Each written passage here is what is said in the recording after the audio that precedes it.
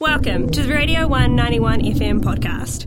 Now we've got an interview with Robert Patman, a professor of foreign policy at the University of Otago. Morning, Robert. Morning, William. How are you going this morning? Good, thank you. So you're here to talk about the Niger crisis the crisis going on at the moment. Would you be able to give us some context or relevant information about the background of Niger? Yeah, Niger experienced a military coup on the 26th of July. President Bazoum had been the democratically elected leader. I think he was elected in September 21 or something like that. The election was contested, so the opposition leader wanted a recount, but the African Union, who were election observers, said it was a fair and free election, and the results stood. A number of neighbouring countries have experienced military coups, including Burkina Faso and also Mali. So, and of course, many observers see this as part of a pattern where we've had countries going down the democratic route, but then experiencing military coups. And unfortunately, Niger seems to be following in the footsteps of these countries which have experienced that pattern. So what is the position of the region then if the African Union supported? Well, there's a division.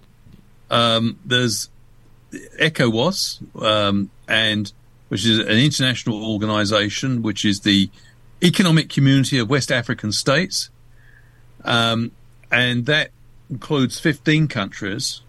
Their approach to what's happened has been, on the face of it, uncompromising. They've demanded a return to constitutional rule. Nigeria is a powerful player within ECOWAS. On the other hand, there have been military regimes neighbouring Niger who have strongly backed the new military regime in Niger and warned ECOWAS that they'll face, a full-on war if they try to intervene to overthrow the military regime in Niger. So the region is divided. At the moment, despite taking a tough line, it looks unlikely that ECOWAS will, at least in the short term, militarily intervene. After all, the deadline, they gave the new military authorities a deadline and threatened intervention if they didn't step down and pave the way for the democratically elected President Bazoum to return. That deadline's come and gone.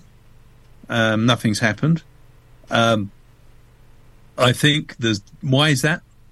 There are divisions within ECOWAS. For example, the Nigerian government, and Nigeria is a democracy, wants to take quite a strong line. It sees what's happened in Niger as just another failure for the constitutional rule. But the domestic situation in Nigeria is that it's divided. For example, the Senate in Nigeria doesn't support the government on ECOWAS, with Nigerian participation, intervening to reverse the military coup. So it looks at the moment like there's, to cut long story short, there are divisions within ECOWAS on what to do, what's the next step. And so often when the organisations are divided, they don't do too much. And so is it almost like a division of democratically aligned states versus more militaristic powers? Well, I think there is some tensions, not only between members of ECOWAS, but also within countries whose governments want to support a more, if you like, robust response. The other factor here is that